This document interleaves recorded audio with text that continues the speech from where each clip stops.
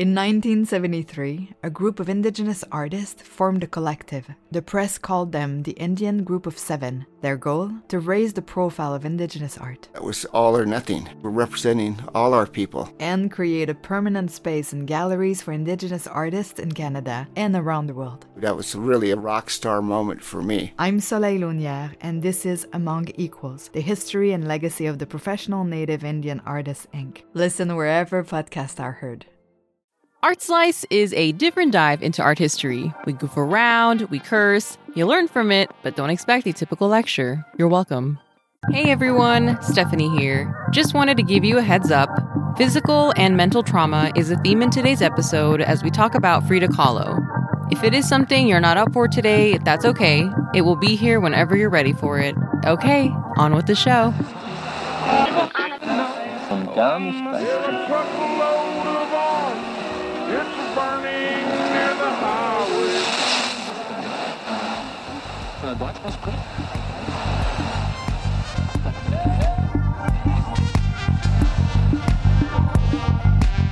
Welcome to Art Slice, a palatable serving of art history. I'm Stephanie Duenas. And I'm Russell Shoemaker. And welcome.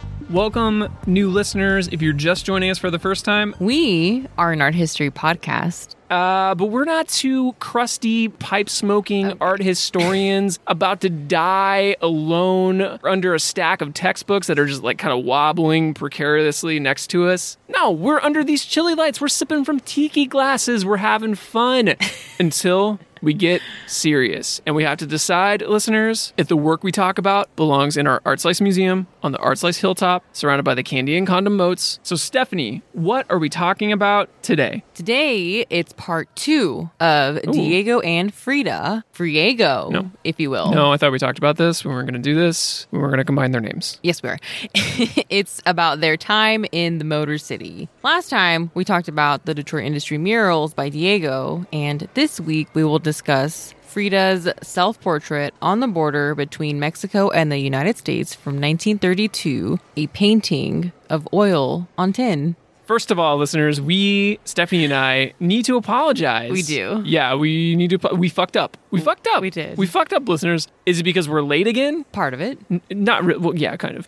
No, we gave some incorrect information. So we're late liars. Diego Rivera from last episode. Yeah, I remember him. Yeah? That guy. Yeah. He wasn't that tall. I thought you were going to say he wasn't a communist, everybody. Yeah, that would have been a big mistake. But we made even a bigger mistake, a big baby mistake, a Diego-sized mistake. He wasn't that tall. And by the way, I'm not fat-shaming Diego Rivera. He looks like a big baby. He's very childlike features. Yeah, he's very charming. Charming and childlike. Yeah, charming, childlike. But yeah, he wasn't that tall. I thought he was like 8 foot tall, or 7 foot tall at least. Maybe we made him seem like he was 8 feet tall. Yeah, he's shorter than me. Well, you're pretty tall, though. Yeah, I'm not that tall. To be fair, though, it's 1932. Everyone was like 5'9". then. Everyone's a little bit shorter. Yeah, except for Diego. Maybe proportionally, he's like Shaquille O'Neal at this point.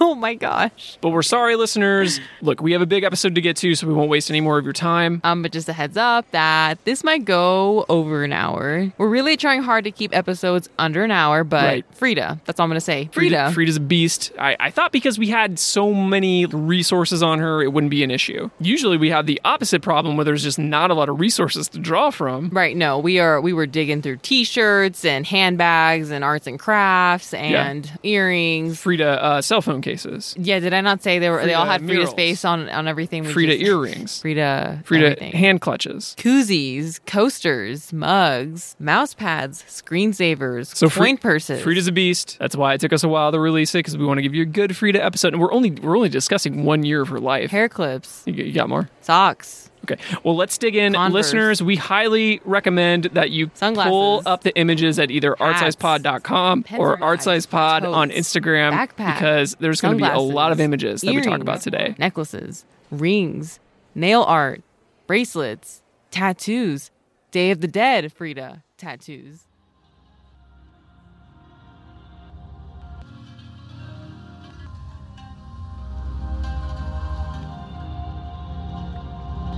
It's the 4th of July in Detroit, 1932. The colorful bursts in the night sky could be seen from terraces of the well-kept homes of the Detroit socialites and from the shanty towns of the growing homeless alike. Frida Kahlo is being rushed to the emergency room, covered in blood. Diego Rivera, after a 10 or 12-hour day of working on the Detroit industry murals at the DIA, almost missed the brightly lit sky. He caught a quick glimpse and was reminded of Frida and how she loved fireworks. And with that, he rushed into a taxi and headed toward the Henry Ford Hospital, funded and named after the most famous man in Detroit. Frida noticed a different display. Her pain was masked with morphine, ether, and nitrous oxide, leading her to hallucinate. Mira, qué precioso, she said to Diego. Look, how beautiful, as he rushed by her side. Frida was no stranger to physical pain. She had learned to cope with constant pain from an early age. When the colorful ceilings faded, she was, in her mind, reborn. Thousands of miles from her home in Mexico, 2 days before her 26th birthday, trapped in the hospital that modern industry built.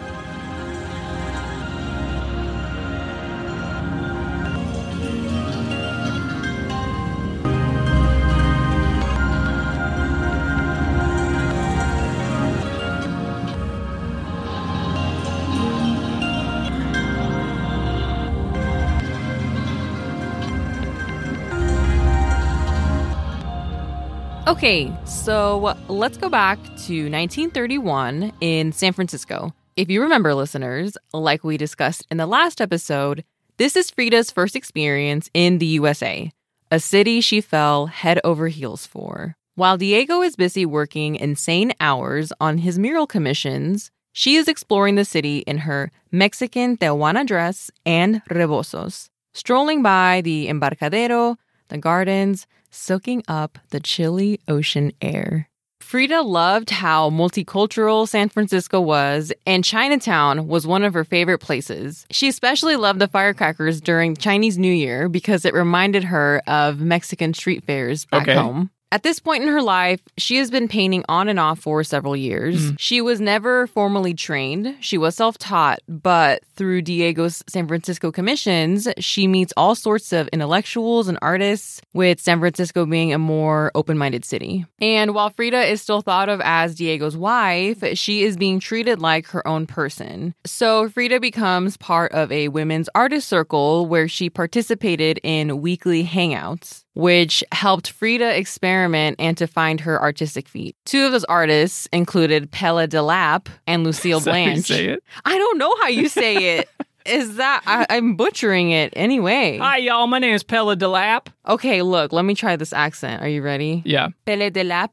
Okay. Pelle de Lape. Okay. And Lucille Blanche. I don't know. All right. I have a quote from Pelle. We would draw these composite drawings where each one would start on a particular sheet of paper and then trade them off and pass them around. The sketches were usually very obscene or horrendous and bloody or sensuous in some way. Okay. End quote. Starting to sound like a Frida Kahlo painting. Kind of, right? Bloody and sensuous. Well, she did want to be a doctor and then a medical illustrator at some point, so she was totally okay with bloody guts and love and all that. Blood, guts, and love. Yes. Yeah. And Frida knew her stuff, too. She was very serious about studying anatomical illustrations. Doctors have actually studied her work and said that you can tell she knew a lot about anatomy because of how her depictions of bodies and organs were all scientifically accurate. We have a little image here of a sketch she made around this time called Entrañas. Yeah. Just like guts. Yeah, it's the hips, voluptuous hips, and then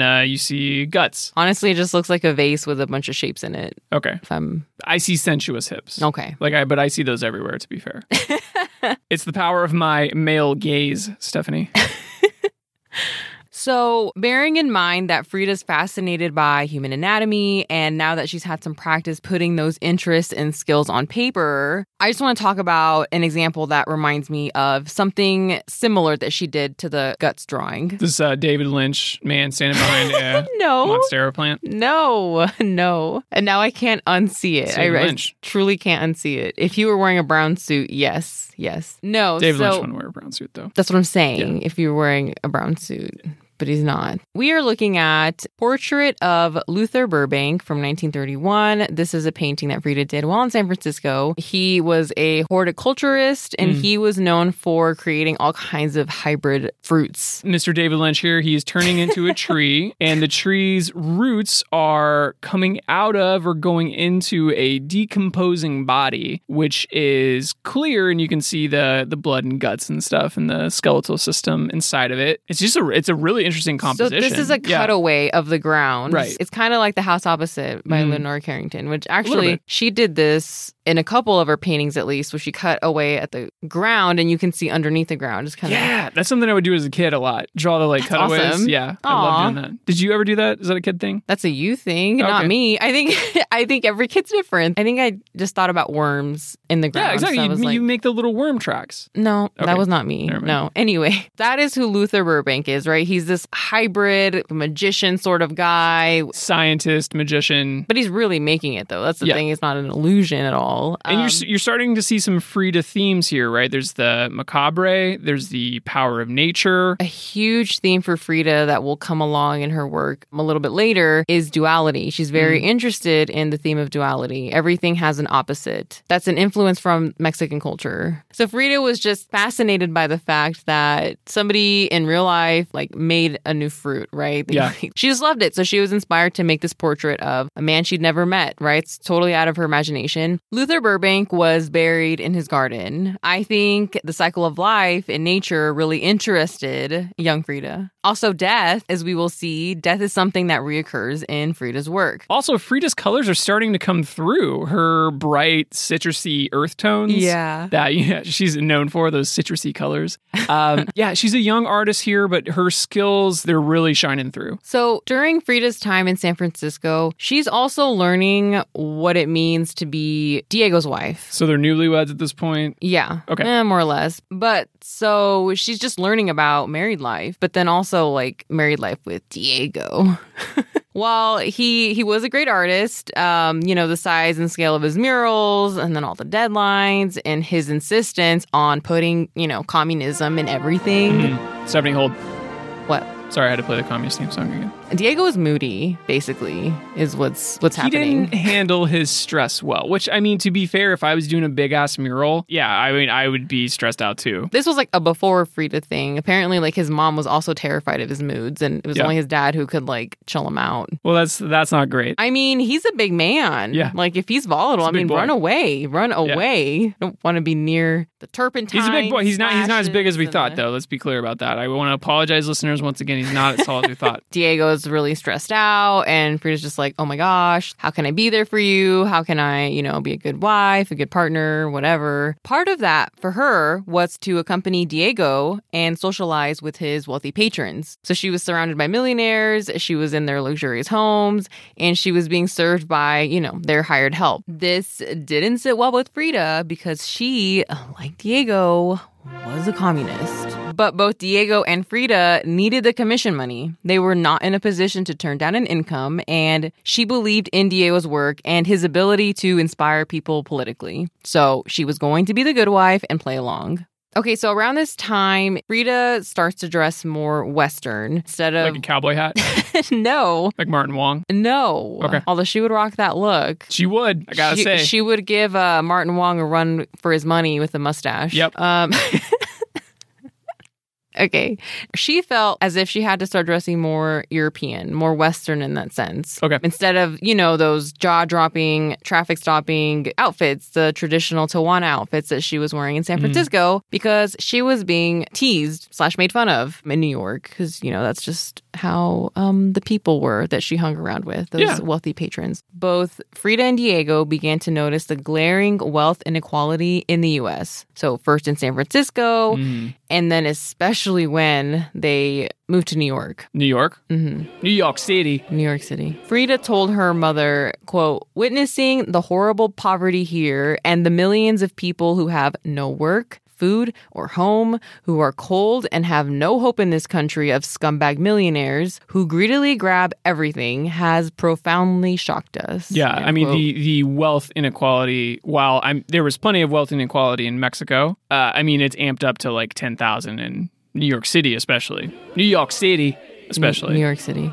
They even visited a homeless shelter where they saw people sleeping like dogs in a pen. So this experience inspired Diego to portray it in his painting called Frozen Assets for his one-man solo show at the Museum of Modern Art in New York City, which is the whole reason they were there at this time. So bodies were placed side by side as if in a morgue, hidden away underground in this mural painting. Frozen Assets, by the way, listeners, is just, it is an amazing fuck you to the very same wealthy patrons that funded Diego in NYC. And, you know, like I said before, it is really amazing that Diego was able to get away with this for as long as he did. Agreed. It's cut up into 3 parts. The top are the skyline of New York City. The middle is this morgue, right, where all the bodies it's are a placed. Homeless shelter, but it does look like a morgue. Yeah. And then the bottom is and they're like a waiting room. They're like locked away. I mean, I guess it's like a bank vault. It's like a bank, something. right? Yeah, but there's also security guard like watching over the homeless people. So all of that is happening underneath a city that is still building new structures, right? Like you can see the unfinished Rockefeller Center right in the center there. And Diego's saying like, look, you got these fucking buildings here. Like, why aren't these people sleeping in like rooms? Why aren't they sleeping in rooms, or why can't we pay for them to, you know, not be hungry anymore and etc. But he was able to sneak this into his show because the show was already open, his one-man show.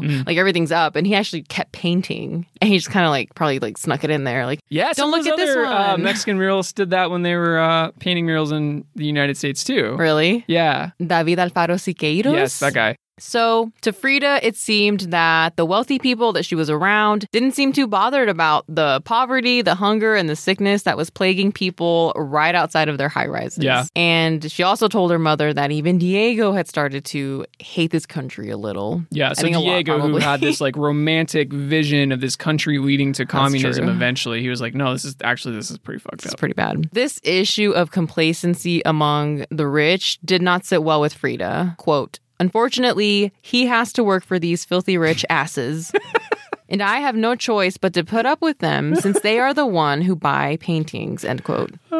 It's so, I mean, it's true. That's also another great Frida diss track available on SoundCloud. Social justice was something that Frida encountered at an early age. This was in her... Yeah, this is in her blood. Yes. During the Mexican Revolution, back in Mexico, her mom would feed and hide the Zapatista soldiers in the Casa Azul, her childhood home, in Coyoacan, which was outside of Mexico City. So she saw it firsthand. She learned by example, if you will. And the Zapatistas, listeners, a little politicky quickie, they were a liberation army who were crucial to the Mexican Civil War. They fought for the land that had been taken from the farmers and the working class. Yes, so this is why Frida lied about her birth year. She was born in 1907, but she really wanted to be associated with the revolution. I mean, she's watching her mom's example, and she was probably like, hell yeah, like, I want to too, right? I want to be a part of it too. So she lied and said she was born in 1910. That way she could literally be a child of the revolution. She was born right at that point. In Frida's mind, yes. Yes, it's a much more romantic story, be a child of the revolution. Listeners, this is where things get kind of dark. So are you ready for it? I guess. All right, here we go.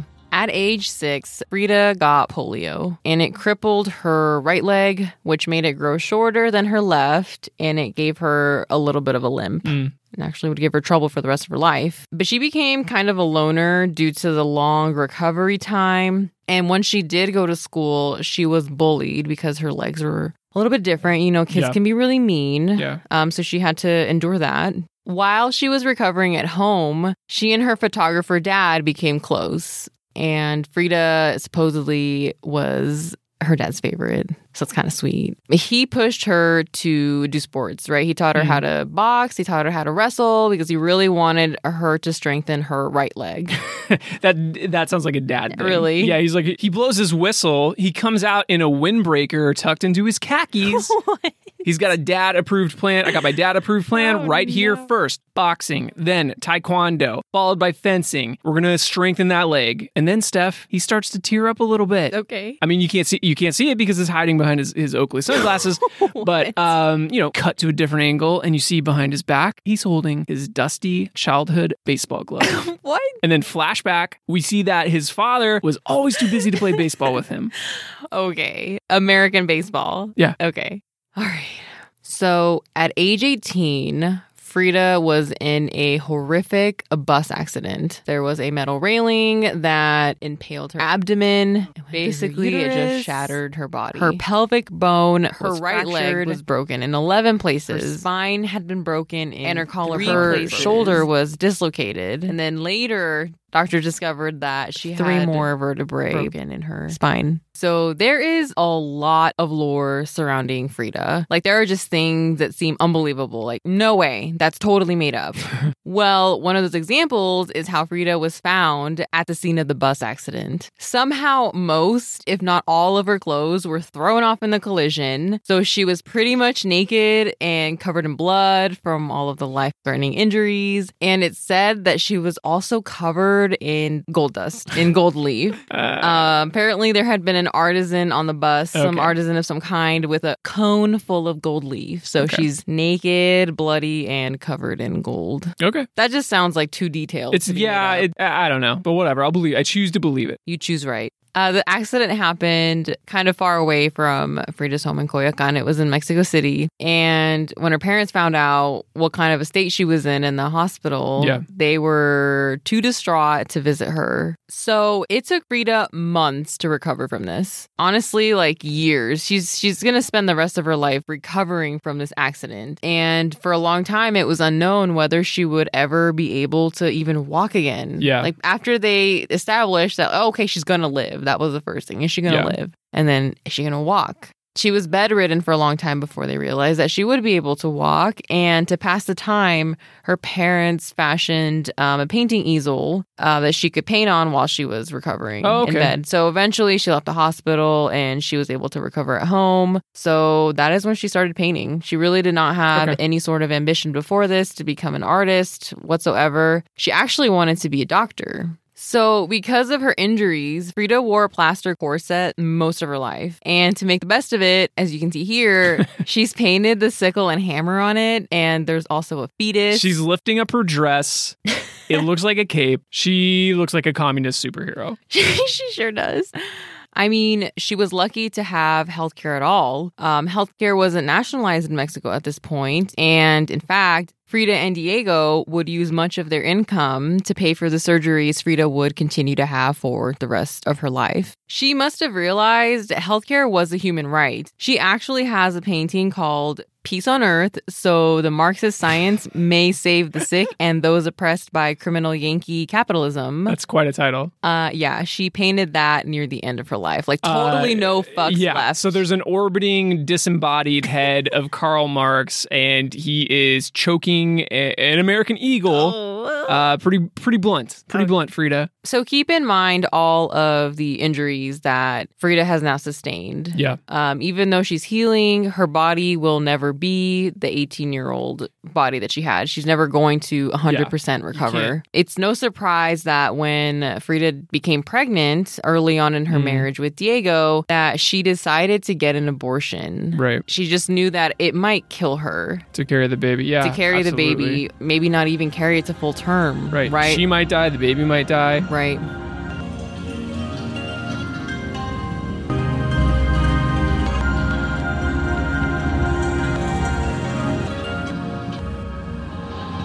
All right, listeners, let's pick back up in Detroit, where Diego is beginning to paint the Detroit industry murals that we discussed in part 1. Luckily for Diego, he was distracted from all of the suffering that surrounded he and Frida. He had a deadline and he had to complete these murals. Yeah, so he's really sucked into those murals. He's working these 10, 12, 20-hour days at the DIA. Frida's opinion of the U.S. was wavering after the inequality and the filthy rich assholes she was frequently in contact with. While she felt enamored with San Francisco, which, if you recall, she called it the city of the world, she is now, through the lens of several American cities, seeing who she is. When you're living in a new place, especially when you're by yourself, you tend to really connect with who you are, what your roots are in those cases, because you have all that time to compare and contrast your life to the people around you. Right. And these 3 cities that she visited, San Francisco, Detroit, and New York, they're all very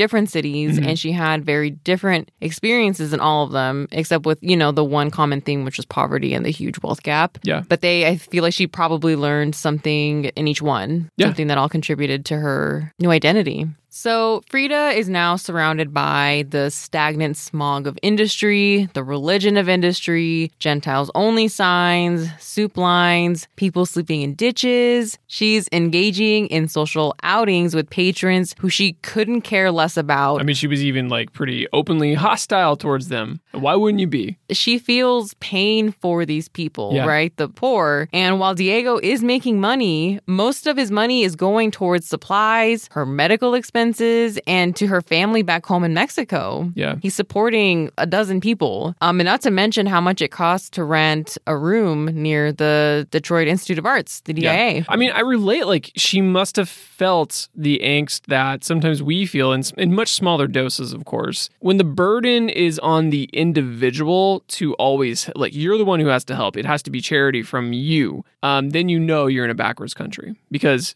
you can't possibly do all that. No matter how much you want to, you can help as much as you can, but at some point in time, you're going to need the resources to help. How many times do you see one of your friends posting about a GoFundMe? They're trying to raise money for their medical expenses.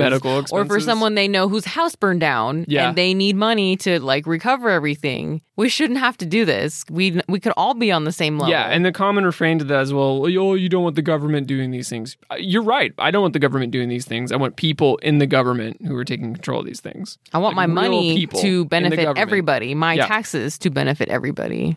So Diego, he's enamored with his industry and the power, like we said, for it to become this utopic communist world he envisioned. But I think what we're getting to is Frida, she's very skeptical of this power and then who is going to wield the power because she sees these people who are being ignored by the people with the power. Right. They have the means.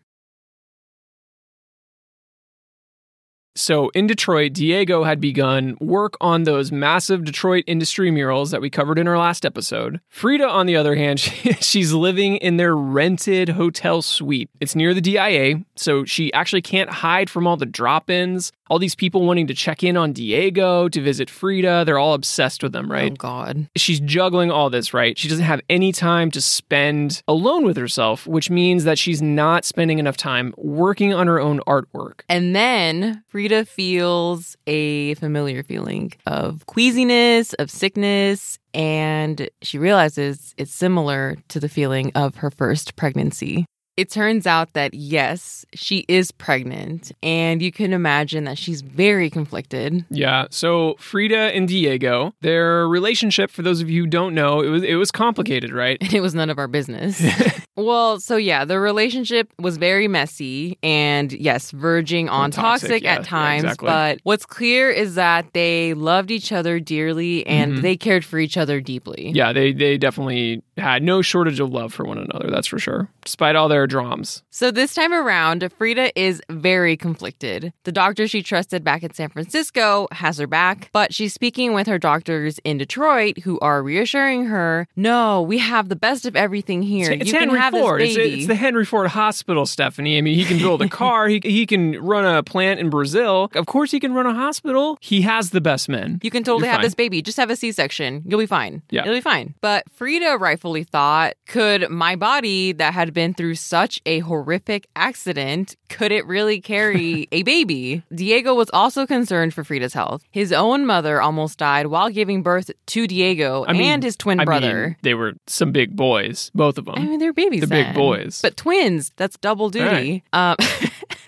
Big twins. And then he had a baby with another woman years back who actually died while they were still an infant, his first son. Really sad. So he's been through some shit too, right? Yeah. I mean, but if I'm Friego, Steph, yeah, you got me. I'm thinking this baby is going to be some sort of like super communist baby. You know what I mean? No, please tell me more. It's like you get the blood of the child of the revolution, Frida Kahlo. In your veins. Yeah, in your veins. You got Diego, the artist poet, the Marxist artist poet. That baby is going to lead the revolution. That baby is going to come out of the womb with a full Karl Marx beard. Ew! And a sickle for an arm.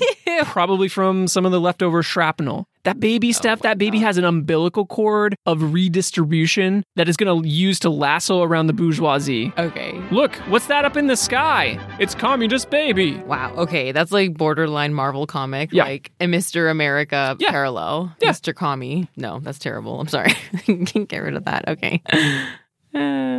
So while Frida is comforted by the doctors saying that she could have a C-section, she is becoming more and more skeptical that her body would actually be able to handle the pregnancy. Yeah. But health reasons aside, she wasn't even sure if she even wanted to be a mother. Yeah. I mean, she was very conflicted. She did want to have a child with Diego, but she also wanted to get more serious about painting. Yeah, you don't want to throw a super communist baby in there and mix that all up. You don't want to breastfeed that thing. What? It's got a sickle for an arm. You don't want to breastfeed it. You're writing a comic book right now. I'm just is what saying, you're doing. the likelihood of losing a nipple is pretty high. Oh my God, okay. She decided to listen to her body despite the doctor's reassurance.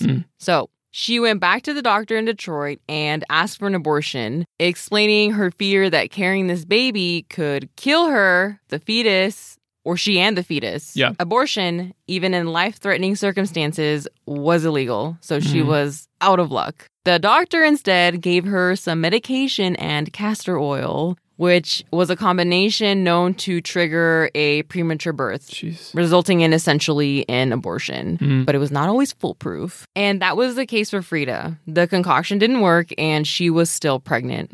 Frida at this time started to believe that birth was natural, that technology could assist her, right? And that maybe she could have this baby. Maybe the doctors were right. Maybe she was just being like too paranoid. She should trust the technology. Don't trust her body that's telling her that this might not be a good idea. Right. But maybe it's meant to be, right? Maybe she should have the baby. It'll be fine. So for several months, she became open to this and even hopeful about this new life that's growing inside of her. Doctors today actually agree with Frida's skepticism that she wouldn't have been able to carry this child to term. Oh, really? They've actually suggested that Frida might have had something called Asherman syndrome, which is basically scar tissue built up in the uterus from when she was impaled by that hand Oh, my railing, God. you know? Okay. So that scar tissue would have prevented her from carrying the child to term. Yeah.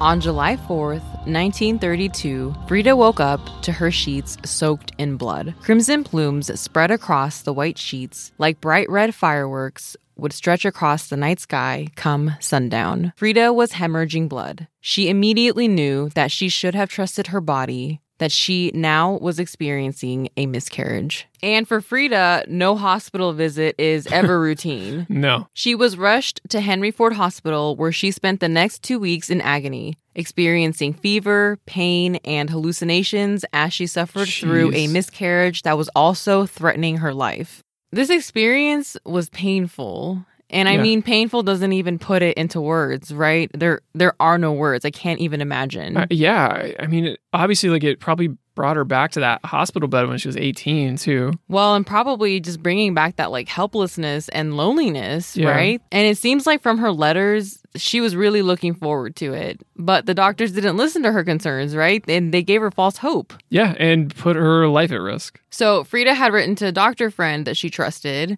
quote, Doctorcito querido, I have wanted to write to you for a long time, more than you can imagine. I had so looked forward to having a little Dieguito that I cried a lot, but it's over. There is nothing else that can be done except to bear it. End quote.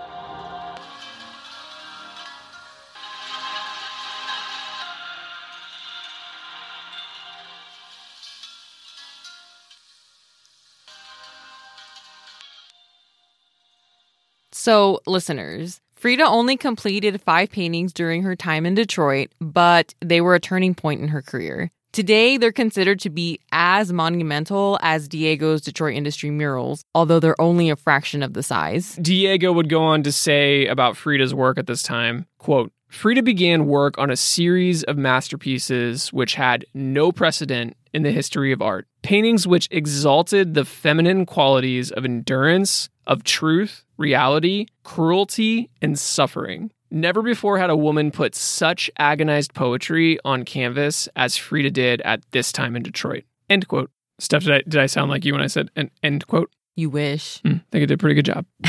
So Frida did make a lot of work in response to her experience at the Henry Ford Hospital. This piece, Henry Ford Hospital, is a similar size as Self-Portrait on the Border and the same medium. It's also oil on tin, which is inspired by retablo paintings. So Stephanie, what is a retablo? A retablo is a small devotional painting that memorializes a near-fatal event while also giving thanks to a saint because that person survived the event. Okay. So we're giving Because thanks. of the saint.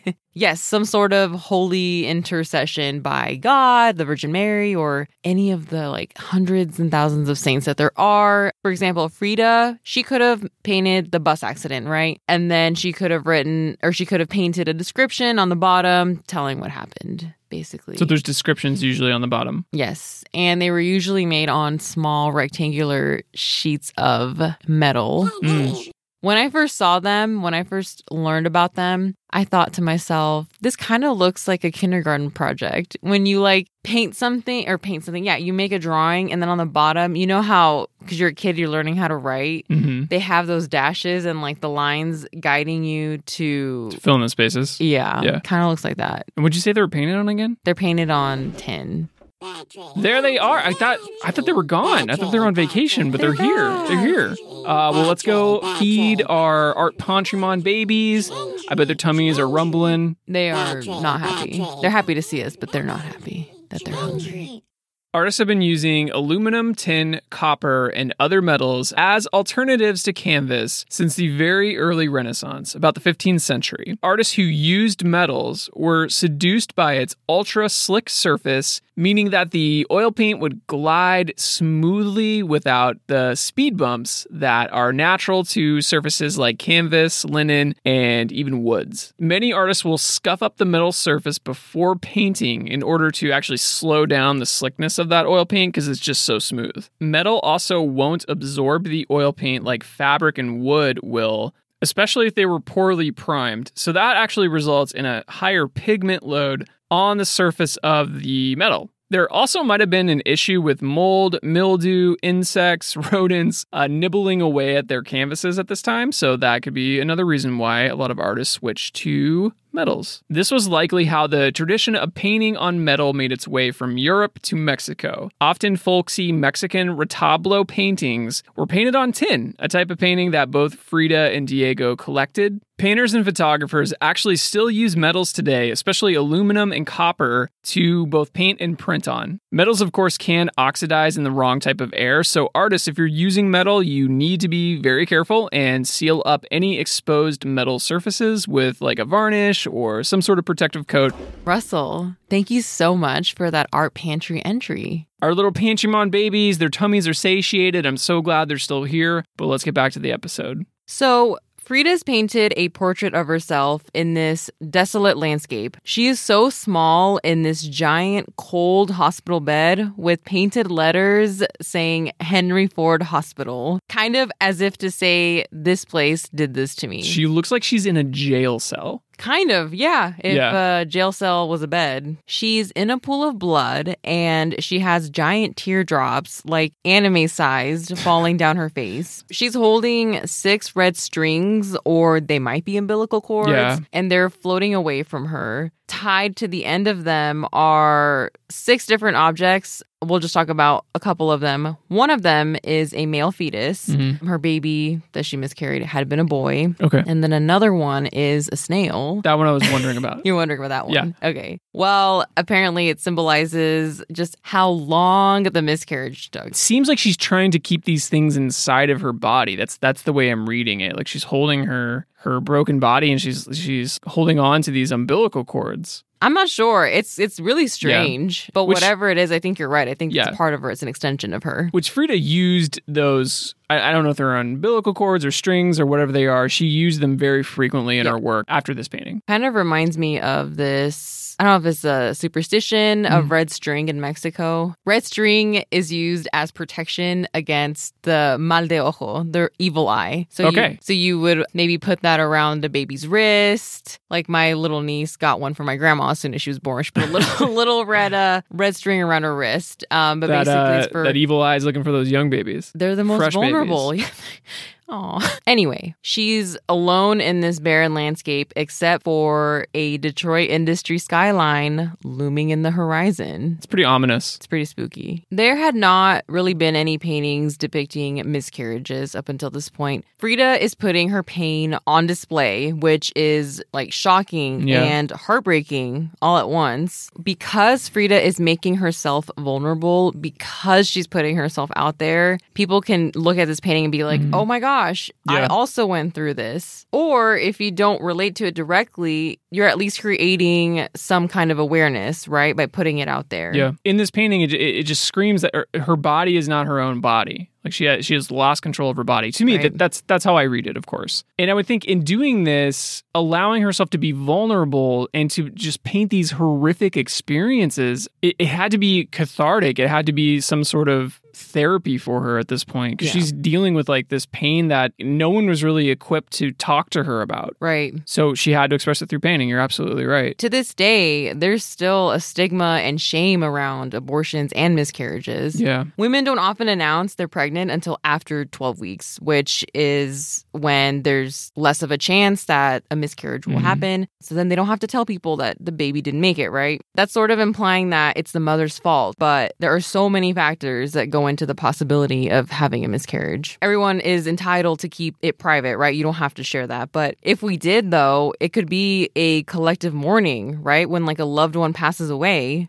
a community could come together to help the affected ones heal. So it's not so like alienating, right? Yeah. No one talks about it. It happens probably more often than we even realize. So here is Frida in 1932 just putting it out there. She's just like, fuck it. I'm hurting. This happened. She's doing this for herself. And in doing so, she's telling people they're not alone. It's really sad, but you're right. It's reaching a lot of people. And to top it all off, Frida wasn't allowed to mourn. She asked the doctors to see her baby when she'd miscarried, and they refused. So she wasn't able to get any closure, I guess. Right. And she needed that. She needed to see her baby to get that closure. Yeah. Death is not something that's feared in Mexican culture. Like, that was not strange to Frida. Right. So an American patient, they probably wouldn't have shown it to them because they thought they would be hysterical. Maybe. That's just kind of cruel to me. Yeah. They're making the decision on behalf of the woman. Like, oh, she's not in the right state of mind. Fuck you. She just had a miscarriage. Like, come on. Like I was saying, death was not something that was feared or dreaded in Mexico. It was sad, but it's also something that's celebrated. But this was yet another blow to Frida. Yeah, so not only was she just ignored to some degree by her doctor, I mean, whether they wanted to do that or they just couldn't do anything about it because of the laws at that time, she's just put in this horrible situation. They're also the doctors are pushing their culture, right, onto her or their patients by not allowing her to see the baby, right? And she needed that closure.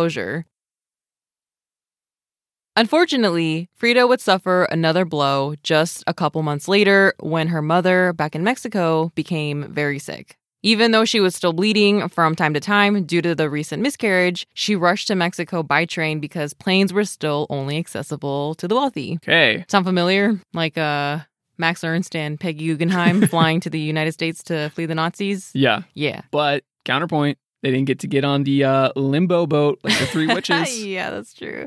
She boarded a train, left Detroit, and then headed down through the South toward the Mexican border in Texas. This was a long journey. It took days with many stops in U.S. cities.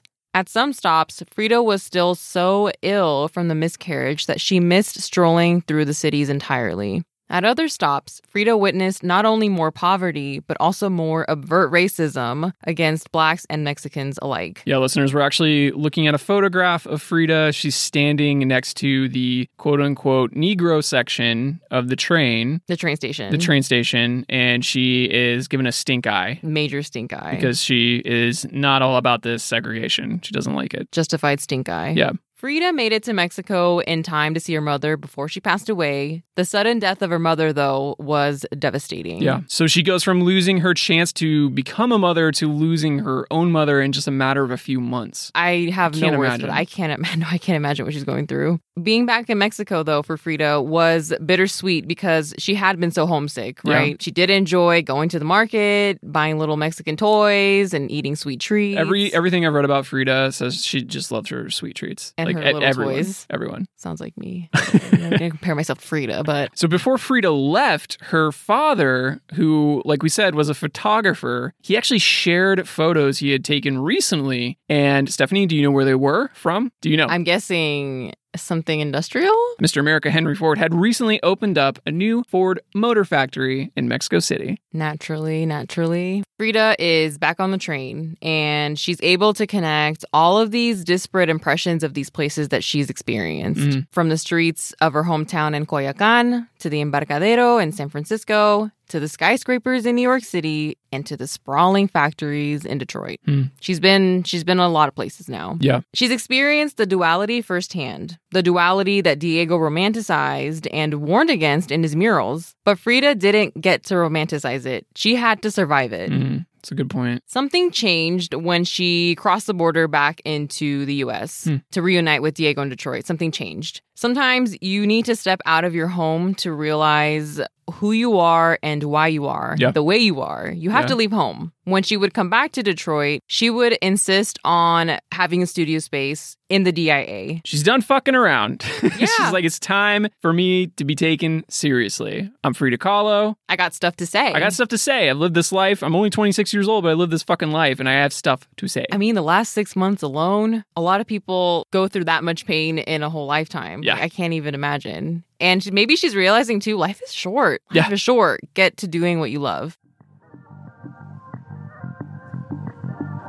Hey, listeners, real quick, just so you know, you can still grab a 3-pack of the Art Slice stickers, including the creepy bumper sticker that says, listen to Art Slice or the devil will get you. Sorry about that. It's from a billboard that we saw somewhere in, I don't know, the south of America somewhere. And it comes with a holographic sticker that I'm hiding from Stephanie so she doesn't take them I don't all. know where the stash is. And a clear sticker as well. They look good on cars, bicycles, laptops, water bottles. Butts, you can put them on butts. Put it on your cat's butt, too, if you want to. That would be a little mean. Anyway, we're going to get back to the episode. Just head on over to our website or our Instagram. Grab a pack. It really does help support the show. All right, listeners. Like in Diego's Detroit Industry murals, there's a lot of meaning and symbols in Frida's work, even in just this one painting. So we're going to talk about a few of the symbols we think sum up the work well. Okay, listeners, so if you don't have On the Border right in front of you, we're going to give you the basic breakdown. The composition, it's split into two sides. There's the Mexican side on our left and the American side on our right. So Frida, she's standing on a pedestal in this elegant cotton candy colored dress, smack dab in the middle, in the center of the composition, and on the borderline between the United States and Mexico. Like the title states, and everything in the composition is happening around her. Well, and unlike Henry Ford Hospital, if you recall, listeners, the landscape surrounding her is not desolate, okay? It's populated now with all kinds of things, from flora to ruins to, you guessed it, more technology and industry. So let's start with Frida herself. Like Russell said, she's standing directly on the border. Already, she's come a long way from hemorrhaging on that cold hospital bed, naked and alone. But now she's standing tall, proud, and upright, and wearing the most feminine dress I could think of off the top of my head, even if I wasn't trying. There are these light bulbs that are plugged into an electrical socket in the stone base on the pedestal. But Frida, she's standing there like an absolute boss. She's smoking despite Henry Ford not allowing cigarettes anywhere near the Ford factory. Oopsie. Flicking her cigarette ashes into the American side, like, you stupid ashtray country. And of course, like we said, her cotton candy pink dress, that is, Stephanie, would you call this sheer? No. Sheer, thin, kind of thin. A thin fabric, a very thin fabric, possibly. Close to the bod. Close to the body. Thin and close to the body. She is a boss here. She's in control, even if her surroundings don't seem that way. Yeah, they seem really out of her control. So, like we mentioned before, Frida shied away from dressing in that traditional Tijuana style to fit in with the more European dress that was in vogue with Diego's patrons. But now that she's crossed back into the USA from Mexico, she's like, you want me to wear your stupid dress? I'll wear your stupid dress. But you're going to wish I was wearing my Tijuana dress when you see my ice cold nipples peeking out. Okay. They're very apparent, Steph. They're pointing at us. Yeah. So she has this sort of smug attitude on her face, and she's kind of looking at us like, what are you going to do about it? Like, which part, right? The cigarette? I got a cigarette. I got nips. I got a little Mexican flag. And she's also wearing these white lacy gloves to just top it off. Frida seems all prim and proper for a socialite outing with the upper crust of the Motor City. That sounds really weird, those two things together. But she's got this little ciggy. Okay, she's got a Mexican flag, and she's braless, girl. She's sick of dealing with these folks who couldn't care less if if people were dying on the street, which they were. Yeah, her nips are double birds to the bourgeoisie. The double B's to the bourgeoisies. Okay. Her English was not so perfect, and she used this to her advantage by saying outrageous things in slightly off English. Yeah, but totally on purpose. Right. It would leave everyone wondering if she had meant what she said. Like, did she really know what she was saying? She sure did. Frida, of course, herself, she had a potty mouth in English and in Spanish, especially in Spanish, apparently. But Diego, he was like, yeah, keep doing this. Like, she would mention things about communism. She would mention things that would just kind of upset the rich. And then Stephanie Friego, there you go again. Yeah. They would have a good laugh about it when she got home. Yeah, the people who really knew her and were around when she did this, they knew what was really going on. Just fucking with them. And they them. thought it was funny, right? Exactly. So probably the best example of this, listeners, if you recall from part 1, Henry's son Edsel, the guy with that huge pile of gold. Huge pile of gold.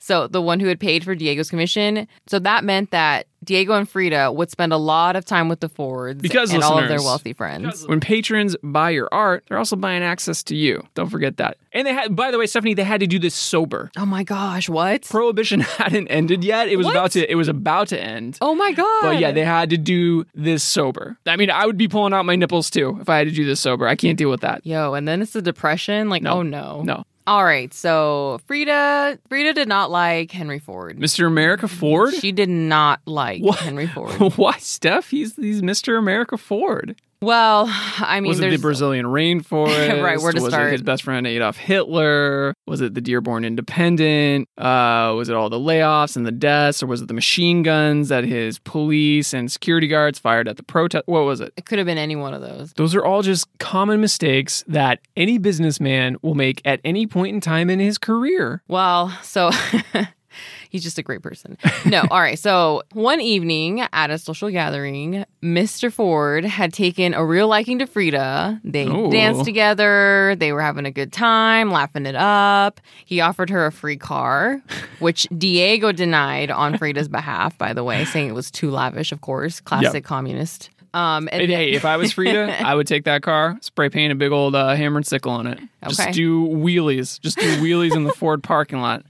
Hell yeah. Just blaring the Internationale on my phonogram or whatever the fuck I have. And I got my double B's outside the window, double B's to the bourgeoisies. I don't know how I'm driving. I was going to say, how are you driving?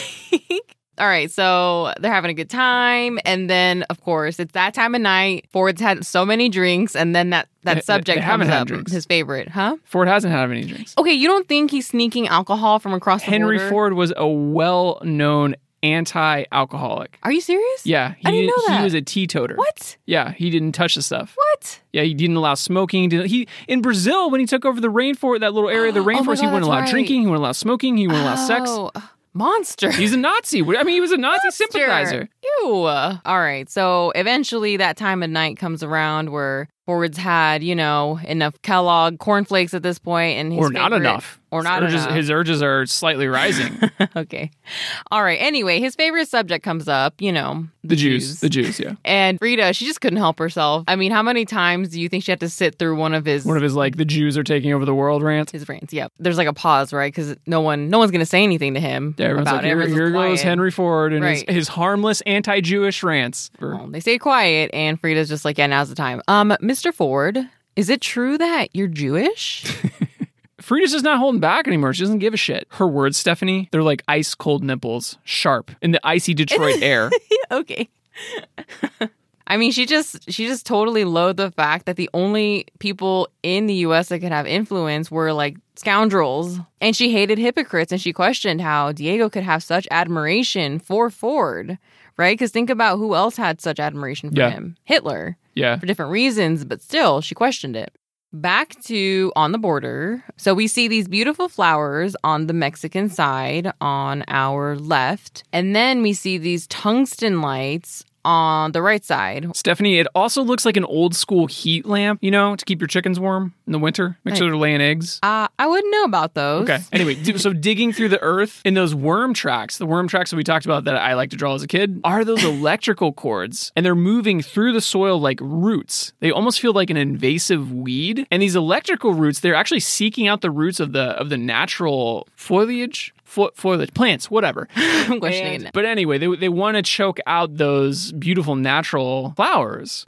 These black hordes are like tentacles that are digging through the border. And they would have gone unnoticed if it weren't for Frida pointing it out with her Siggy. Yeah, she's saying industry under the control of people like Henry Ford is unnatural and invasive. To me, it seems that this is directly related to learning about Ford's expansion into Mexico City. When it opened, she might have thought, well, people need jobs, they need to eat. But now after living in Detroit and honestly just seeing other cities in the U.S., she sees how this could be a high cost to the people. Yeah, and she's worried about her people back in Mexico City. On the Mexican side, on the ground, there are a bunch of flora, right? A bunch of plants, a bunch of flowers. Yeah, the ones the electrical lights are trying to choke out. Above the flora, though, we have 2 pre-Columbian fertility figures and a skull. They're all centuries old, so in a way, they are witnesses, right? They've survived time, erosion, and fallen empires. So the fertility figures, one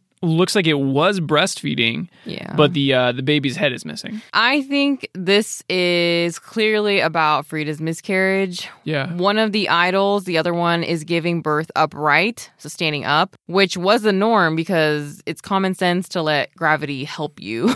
Yeah. Frida wouldn't have been given the opportunity to do that, even if she could carry a baby to term. So opposite the fertility figures are those steampunk-looking smoke vents. I'm not really sure what those are. The vents aren't pointed upwards like the Ford vents behind them. They're actually pointed directly at Mexico. They have these long extended pipes that look like arms. I don't know. I read them as guards of the United States, or maybe they're soldiers that are about to fight with the pre-Columbian spirits of the Aztecs. I don't know. There's some sort of invaders / protectors. They just have like a very nefarious vibe to them. Diego had this romantic vision of how the world could use industry. I mean, he also showed the dark side of that in his murals. But Frida doesn't seem to have a positive vision. She doesn't have something positive to say. She only seems to be showing us the negative side. So once again, Diego thought that industry,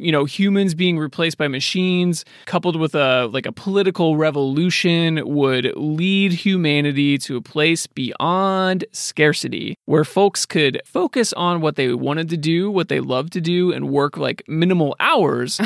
But I think Frida, she's countering Diego, saying that it doesn't necessarily lead to an abundance and equality. It could just mean that industry would consume smaller, less developed countries and mine them for other resources or cheap labor, let's say. And the workers in those poorer countries would really have no option but to accept those wages. And then the out-of-work Americans would be out on the street, just like she saw firsthand in every city she went. So Diego is Star Trek, Frida is like Mad Max. Yeah. And remember that she is coming from a time in Mexico that was very aware of their place as a formerly colonized country that gained their independence, but then had a civil war between basically the ruling class and the working class. Yeah. So she may have seen the capitalist advances almost like a new form of colonization. Yeah, that's a good point. But on the Mexican side, we have an Aztec pyramid that's in ruins. Okay, the Aztecs were an intelligent and innovative civilization, but they were very powerful, which means that they had to resort to violence and war to gain the kind of power that they had. And like all great empires, they fall for one reason or another, and we're left with the ruins. And then in comparing the Aztecs to modern civilization, Aztecs were considered savages, right? Or just like a lot of native people were considered savages, okay? Because often they were polytheistic, and here above the ruins, we have the sun, moon, and lightning hovering above the pyramid, and each one of them represents an Aztec god, okay? So directly across the border on the American side, we have an American flag that's hovering above the Ford factory and the skyline. So it's dissipating into the cloud of polluting smoke that's coming from the 4 Ford smokestacks, and each one of the smokestacks has an Ford. She really didn't like Ford. I feel like she really is sticking it to him, just like she wrote his name on the hospital bed in Henry Ford Hospital. Here she's like, hey, in case y'all forgot.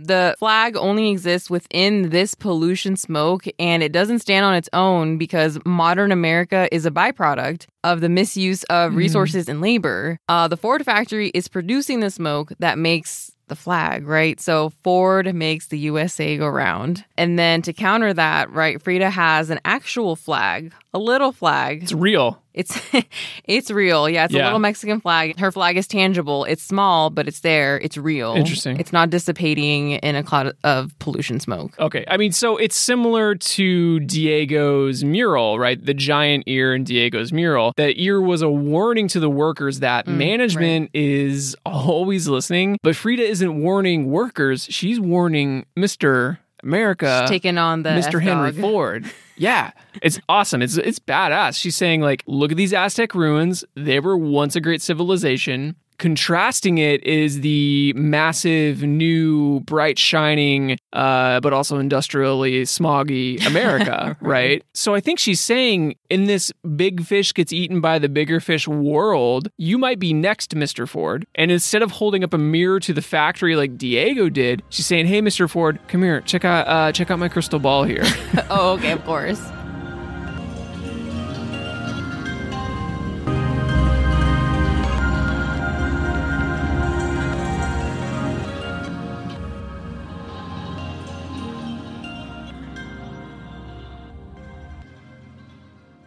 Stephanie. Yes? When we take apart the River Rouge plant with the help of the giant Michigan cherry golems, and we take those deconstructed parts and we construct the Art Slice Museum on the Art Slice Hilltop with its free snacks, its free nap pods, its free hot tub clusters at each corner of the museum gardens, with, of course, a free bar, are we installing on the border in our permanent collection?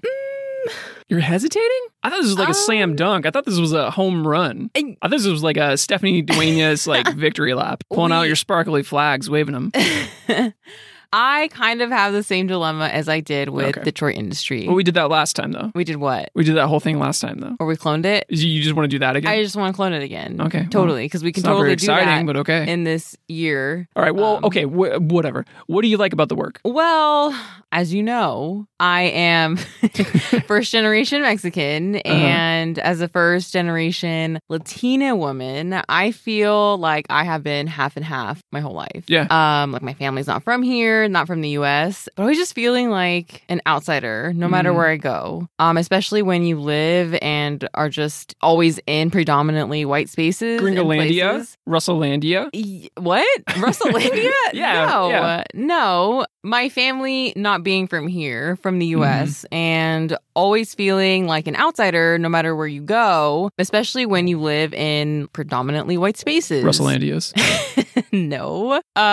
You're too white for the Mexican crowd, and then you're too like other for the white kids. And I say other because I am a light-skinned Latina lighter skinned. woman. Yes. Yeah. But they still sense it. Exactly. It doesn't matter how light your skin is. It's just like, oh no. Like, you gotta stay out of the sun. Stay out of the sun. Okay. It's just that feeling of not belonging, right? You're straddling the border between like, what the hell does being American even mean? Yeah, what is America? Is it something you even want to be? Is it something that you would even be proud of, right? Or am I Mexican? This culture is familiar to me, right? Having gone there growing up and then just being around family, but I have bits and pieces of it. But I grew up thinking, where do I fit in? But you're a million things. You're complex, right? But I understand, having lived in so many places other than my hometown, that there's just a time where you just feel like you're neither here nor there. And it doesn't even have to come down to race or ethnicity necessarily, but just feeling like an outsider, generally speaking. Yeah. No, I totally get that. And Frida experienced that loneliness too. And she was also like all kinds of dualities, and she embraced that as well. It sounds like she was experiencing a lot of what you're saying, and she was on the border of so many different things. She was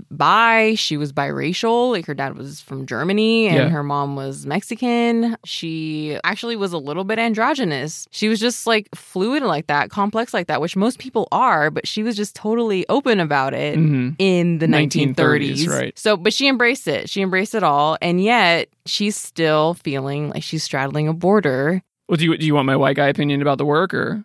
Yes, all opinions welcome. Unless they're rude, then no. This piece is going in the museum for me, totally, easily. Okay. It's not as strong as her other work craft-wise, but that's really not an issue for me. We have to remember, first of all, Frida is still learning how to paint here while she's, doing some bangers like that. Luther, what's his name? Luther Burbank. Burbank. She is painting on these tiny tin retablo pieces. Like she's emulating retablo works. Right. And it's interesting. You can see how this artist couple is influencing one another. And Steph and I, we influence one another when we work, of course. Yes. But Diego, he was modernizing frescoes. Frescoes is this really old way of working, and retablos are a really old way of working, and Frida is modernizing those. She's not using those spiritual stories, right? Right, neither was Diego. Yeah, neither is Diego, exactly. She's putting in her own pain, she's putting in her own belief system into these works, and the fact that she's hiding all that content in these tiny retablo paintings, it makes them super duper deadly. So if you're used to seeing these things, if you're used to seeing retablo paintings in Mexico, let's say, or Stephanie, how many murals have you seen in your life? A lot. How many have you been bored by? A lot. Right. So even if they have some interesting content and they're not just trying to sell lofts in the Castro district. Right.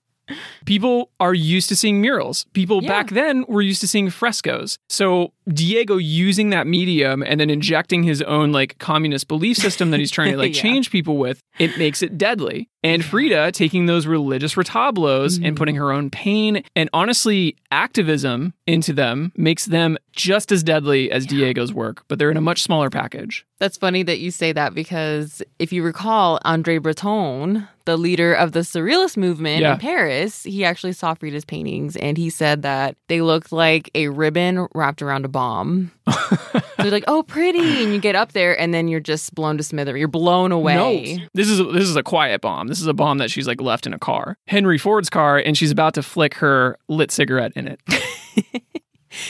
Okay, but seriously, no. Going back to this being a triumphant portrait, it is, and it's all good. It's all good and fine. You're like, yes, she's strong, she's confident, but there is something still that shows that she's vulnerable, and it's those little fertile figures. Yeah. Right? One of them doesn't have a baby. One of them had a baby, and its little head's broken off. Yeah. And I feel like that, it's a small part of the painting, but that part's just oh man, that figure had a baby. But there's something about vulnerability that makes you even more deadly, I think, because so many people are afraid to be vulnerable. She's owning her pain. She's showing you why she's angry. And I think that's important. It's not for nothing. The why is there a bomb? Well, she's showing you why there's a bomb. There's no mystery there. That's the thing about Frida. She lays it out there, right? And you have to read the fine print. And the fine print here is actually pretty obvious. It's in red. And it's it kind of reminds me of a medicine ad, right? They're telling you all the good things about it.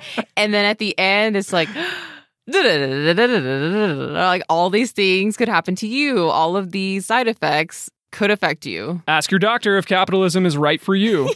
Yes, exactly. Stephanie, it's funny because I never thought of Frida as a political artist. I don't know why. I mean, I knew she was a feminist icon, which is inherently political. And I knew that she spoke to pain, which is, I guess, also political as well. But for some reason, I never connected the dots that it could be political for me too, as a white dude. You probably didn't think of her as political because when literally anyone says Frida Kahlo, you think of a million self-portraits. Yeah.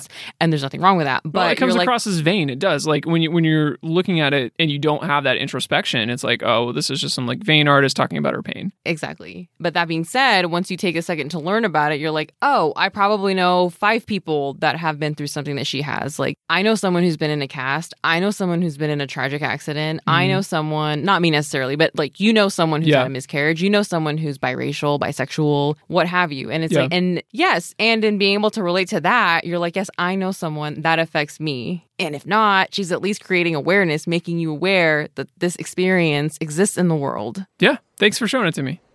And listeners, we would like to know what you thought about this piece, whether it would go in your art slice museum or not, your own personal art slice museum that lives in your mind, unlike ours, which is in reality. It's truth, it is real, we're here, it is tactile, we can touch it, we can feel it, or any of the work that we've discussed in previous episodes. We want to know what you did, what you didn't like about it. You can do that by emailing us, DMing us, or sending us a very short audio recording. And if you're new to Art Slice, you can send in any of the previous art assignments, like last episode's mural assignment, tarot card, music abstraction, or the flag assignment, so we can post them. Send them all to artslicepod@gmail.com and include your Instagram handle or whatever you want us to tag you on. And listeners, we received even more messages this week. Thank you so much. I say this every week, but it is just Stephanie and I making these episodes, and they take a lot of time to write and record and produce, and that's why we're a little late this time. But we love hearing from you all. We love the love. Yeah, we love the love. Well, we just love to know that you're interested in what we're putting down. No. No. We just want to date you, listeners. We just want to go on a hot date with you. But we love hearing from you, and we love to hear that you're enjoying the podcast. We really do. Yeah, keep sending them over. Actually, we talked to John recently, who's making first of all, he's making some really great artwork, but he's also working on a documentary called Black People Don't Do Art. It is not out yet, but he has a trailer. Check out his project at Black People Don't Do Art on Instagram, and then you can find his website through there as well. And as a reminder, listeners, you can still grab a pack of Art Slice stickers on our website, on our Instagram page. It goes to help support the show. You get a bumper sticker with a devil on it. You get a holographic sticker, and you get a clear sticker. So honestly, what more do you want from us? Seriously. If you hate stickers, though, you can still support us in other ways. I don't know who would hate stickers. Somebody out there. Okay. I don't know. Anyway, go Thinking on. about everybody. Yeah. You can support us in other ways, though. You can follow us on all of the things. Instagram, TikTok, Twitter, YouTube, and sharing, listening, and writing a review on your pod player of choice. It helps us just be visible. It helps us feed the algorithm gods. As a new podcast, it's really important to do that. So that extra step, it really helps us out, and we really appreciate it. And a very special thank you to musician Chris Keogh for letting us use his work. It's from Processed Harp Works Volume 1 and 2. And seriously, I really enjoy these 2 albums. They're amazing. If you like that type of music, go check them out. We'll link his work on our website. Well, that about does it for us today. We will see you next time, listeners. And no, your kid could not have painted that. Bye. Bye.